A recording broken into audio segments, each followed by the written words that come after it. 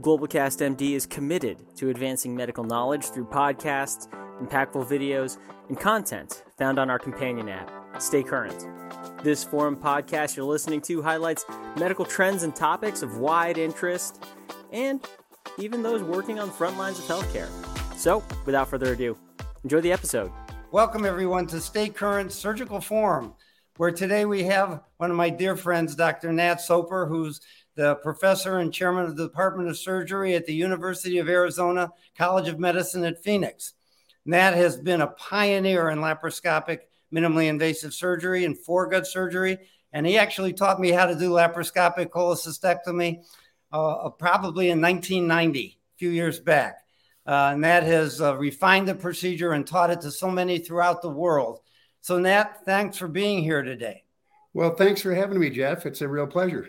So you think it's a pleasure, but right now what I'm going to do is to ask you how to perform a lap chole. How easy could that be? But let me tell you about a patient that you may see. She's a 48-year-old woman who's a little bit heavy. She weighs about 180 pounds, and she is a type 2 diabetic, and she comes to you because she's had multiple attacks of right upper quadrant pain, and the ultrasound shows that she has a thickened gallbladder wall and gallstones. And so you set her up for a lap chole, and you bring her in the OR, and you review everything before you do it, and you take her in the OR, and they put her to sleep, and your residents prep her abdomen. And she's all draped, and you go up to the table, and you examine her abdomen, and what you feel is that in the right upper quadrant, there is a fullness. There is somewhat of a mass in the right upper quadrant. Does this change what you're going to do? No, I don't think so. I mean, it sounds like she's going to probably have a very chronically inflamed gallbladder with a bunch of omentum stuck to it. That would be my bet. Where are you going to put in your ports? Where do you do that? Well, I'm going to put my initial one down at the umbilicus, where it should be well away from anything that's going on in the right upper quadrant. How do you do that now? What approach do you do at the umbilicus? You do Hassan, or what do you do? So if a patient is not obese, I will do a Hassan. In patients with a BMI over about 32 to 35, where you would require a fairly large incision to do a Hassan, then I will do a varus. Okay. You don't use the OptiView in these patients at all? I don't. I've seen a couple of terrible complications when people have used that. And so I'm old school.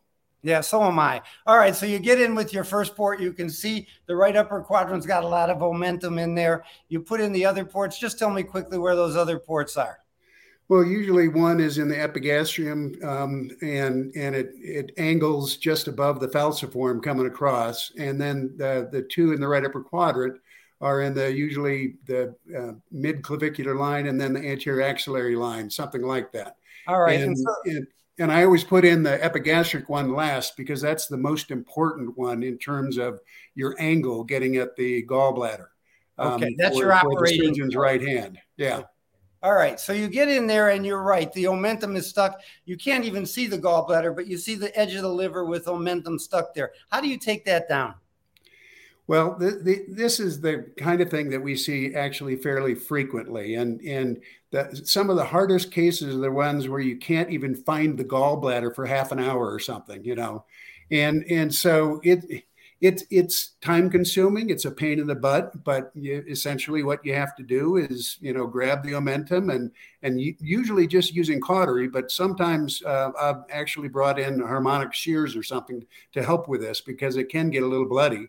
But usually if you get right at the junction of omentum with whatever else and exert some traction there and a little bit of low wattage cautery, you can usually start peeling this back until you can find a little bit of the fundus of the gallbladder, because that's really the key, so that you can then grasp that and elevate it so you get counter traction on it.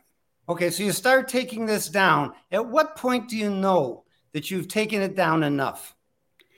Well, I mean, I think you need to take it down as much as you can, because otherwise it's going to be tethering that right lobe of the liver and make it really hard to expose. So I certainly take it down until it's off of the gallbladder, off of what I consider would be the area of the cystic duct and cystic artery, to get it away from there. So you get down to the infundibulum, you get below the infundibulum, And now you start to do what? How do you work at that point? You've got it exposed. What do you do? Right. Well, again, what I tell the residents is we're going to do a modified top down, but only start about a third of the way up from the bottom. Okay. Okay. And so I try and get right on the wall of the gallbladder and go back and forth from medial to lateral, what the French used to call waving the flag. And so you can actually get a good three-dimensional view looking at it from both sides. And obviously this would be an angled laparoscope. I can't understand how some people still use 0-degree laparoscopes, but I think the angled scope really helps. And dissect right along the gallbladder wall down toward the infundibulum. Okay. And then obviously what we're going to try to achieve before doing anything irreversible with clips or cutting or anything else is to see the critical view of safety. Okay, so let's stop there a minute. I love the fact that you're doing a dissection up high first. Both sides getting even. Do you get all the way around the gallbladder, or you just sort of take both sides down a little bit? Take both sides down. I like to actually keep it symmetrical. Okay. I see a lot of the trainees who just stay on the left side of the gallbladder, the ventral side of the gallbladder, yes, for 99% of the dissection. I think that really hurts you. I think if you get it from the lateral side as well, you get lots more freedom on that gallbladder to be able to dissect underneath it and be able to move it around. Yeah. You wave that flag. I love that analogy. And you're taking it down. And at this point, Nat, what happens to me is that all of a sudden everything looks fused there. You can see where you think the cystic duct is and the cystic artery, but it looks like a single piece of thick material. What do you do there? How do you dissect it out? Well, one thing I like to do is to actually do intraoperative ultrasound. Oh, good. Okay. And so in a tough case like this, I'll often actually do it multiple times. Once at the beginning of the operation to get an idea where the gallbladder is in this particular patient. But at this point, if it's really hard to do the critical view of safety safely, then an ultrasound can show you where the gallbladder ends, where the bile duct is in relation to where you're dissecting. How do you separate that tissue? What's that? How do you separate that tissue? Get it apart? Do you use a Maryland or do you use suction? Again, I don't think that there are any real tricks to this, Jeff. I mean, it's a lot of traction, counter traction. I actually use a lot of what I call irrigation suction Kittner dissecting. So blunt dissecting, there's usually a fair amount of blood by this time. Often you put a hole in the gallbladder and there's bile. It's hard to see anything. And instead of getting a whole bunch of Kittner dissectors, I'll just get my suction aspiration catheter and use that in my right hand, my dissecting hand, to really push, again, right along the gallbladder wall as much as you can to get things separated. I didn't mention it. Have you used indocyanine green at all to identify the biliary structures? I have used it some. I've had trouble getting patients in early enough to give it early enough. So everything is just bright green usually when I get in there. And in a case like this, I've had one not dissimilar to this where, given the tissue characteristics, you really can't see much in regards to the duct. So I have not been really impressed with ICG, but I know a lot of people who have been and use it on a regular basis. All right, so you're dissecting here, and you've got what you think is the cystic duct, and what you think is the cystic artery next to it. It's not perfectly defined, but there's a little bile hole right near the gallbladder, where you think is the cystic duct junction. What do you do for that? You say there's a bile hole? There's a hole draining bile. A little tiny hole that's draining some bile right up there. So does it look like it's coming from the liver or? No. It's on the ductal structure as it seems to go into the gallbladder. Okay.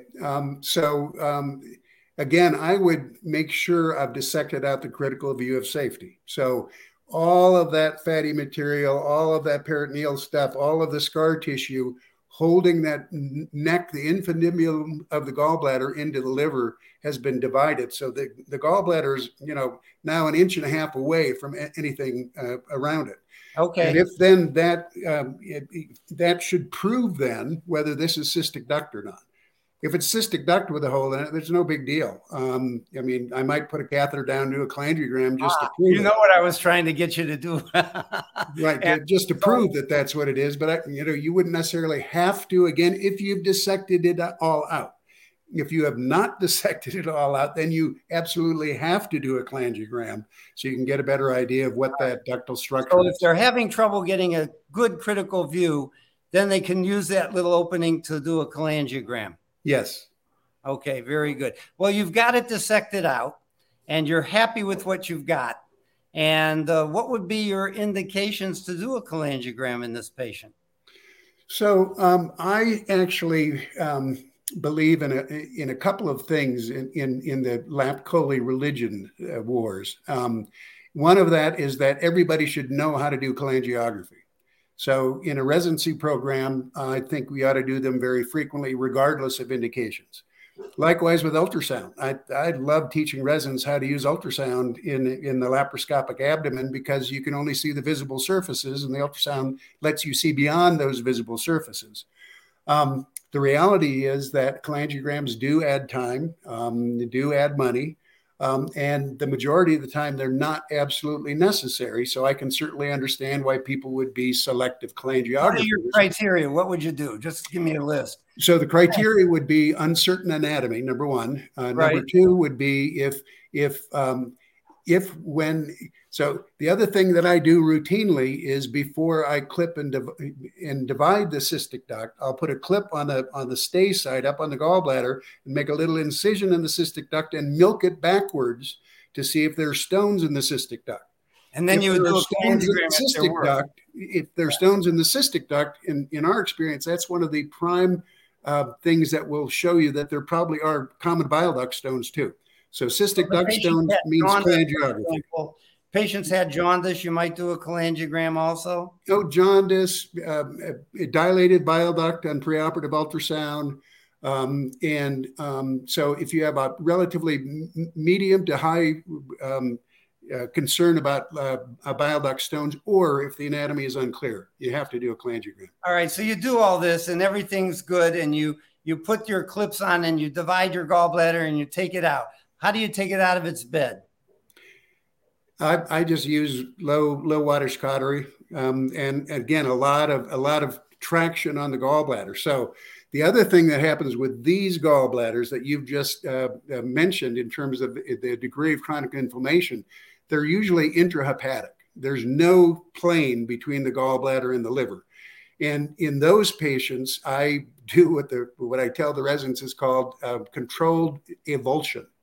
So left hand, a lot of traction on pulling the gallbladder away from the liver. Right hand, just barely touching that junction of gallbladder with liver with low wattage cautery, and essentially carve it out of there.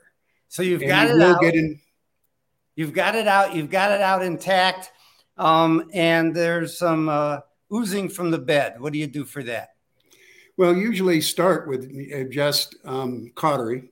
So I'll put a suction, irrigation suction thing in my left hand. I'll do this before I completely take the gallbladder off the bed so that the assistant can be holding up the right lobe of the liver with that remaining bit of gallbladder. Left hand then with an irrigating suction, you can suck the smoke, you can suck blood or whatever. Right hand with a cautery and just touching the areas that are bleeding. And 99% of the time you can get it stopped. So if you see a dot of bile in the middle of the bed, what do you do? Just a dot. So if it's clearly in the middle of the bed and everything else you've done has shown you that you knew the ductal anatomy, then I mean, if it's tiny, I mean, this could be a Luschka duct, for example. Right. So if it's a Luschka duct, I would probably try to put a stitch in it, a small stitch.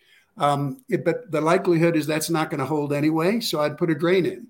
Likewise, if I was deep into the bed in one of these intrahepatic gallbladders, I will put a active drain in and leave it in, at least for several hours if we're going to try and send them home, or usually keep the patient overnight and just make sure there's no bile in there.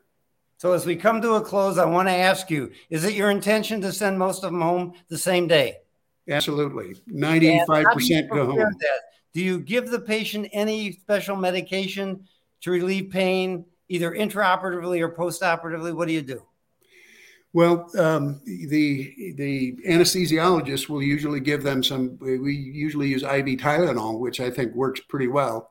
We'll send them home with like 5 hydrocodone tablets or something like that, but only 5. And tell them if they need more than that, they need to call. But I just tell them to go ahead and take either ibuprofen or Tylenol in addition to that for the first few days. If they have more pain than that, there's a problem. I want to say thank you, Nat. You know, it's good to know that you're still doing what you taught me and that you can still take out a gallbladder. I'm done taking out gallbladders. I'm retiring now. But all I can tell you is you'll always be my hero. And I thank you so much for doing this with us today. Well, and Jeff, I've got to say, in return, you're a hero of all of us endoscopic, laparoscopic surgeons for what you've done for the field. And so it's been so much fun being able to hang out with you over the last 30 years since we've been doing this laparoscopic stuff. So anyway, thank you for including me in this series. And I'll see you soon. Thanks, buddy. Bye-bye. Take care. Thank you so much for listening. Check back at either globalcastmd.com, the StayCurrent Pediatric Surgery app, or wherever you get your podcasts. More of the moment content is frequently posted, highlighting topics for folks who scrub up, seek new medical knowledge, and those who put patients first. But until then, I'll catch you on the next episode of the StayCurrent Forums.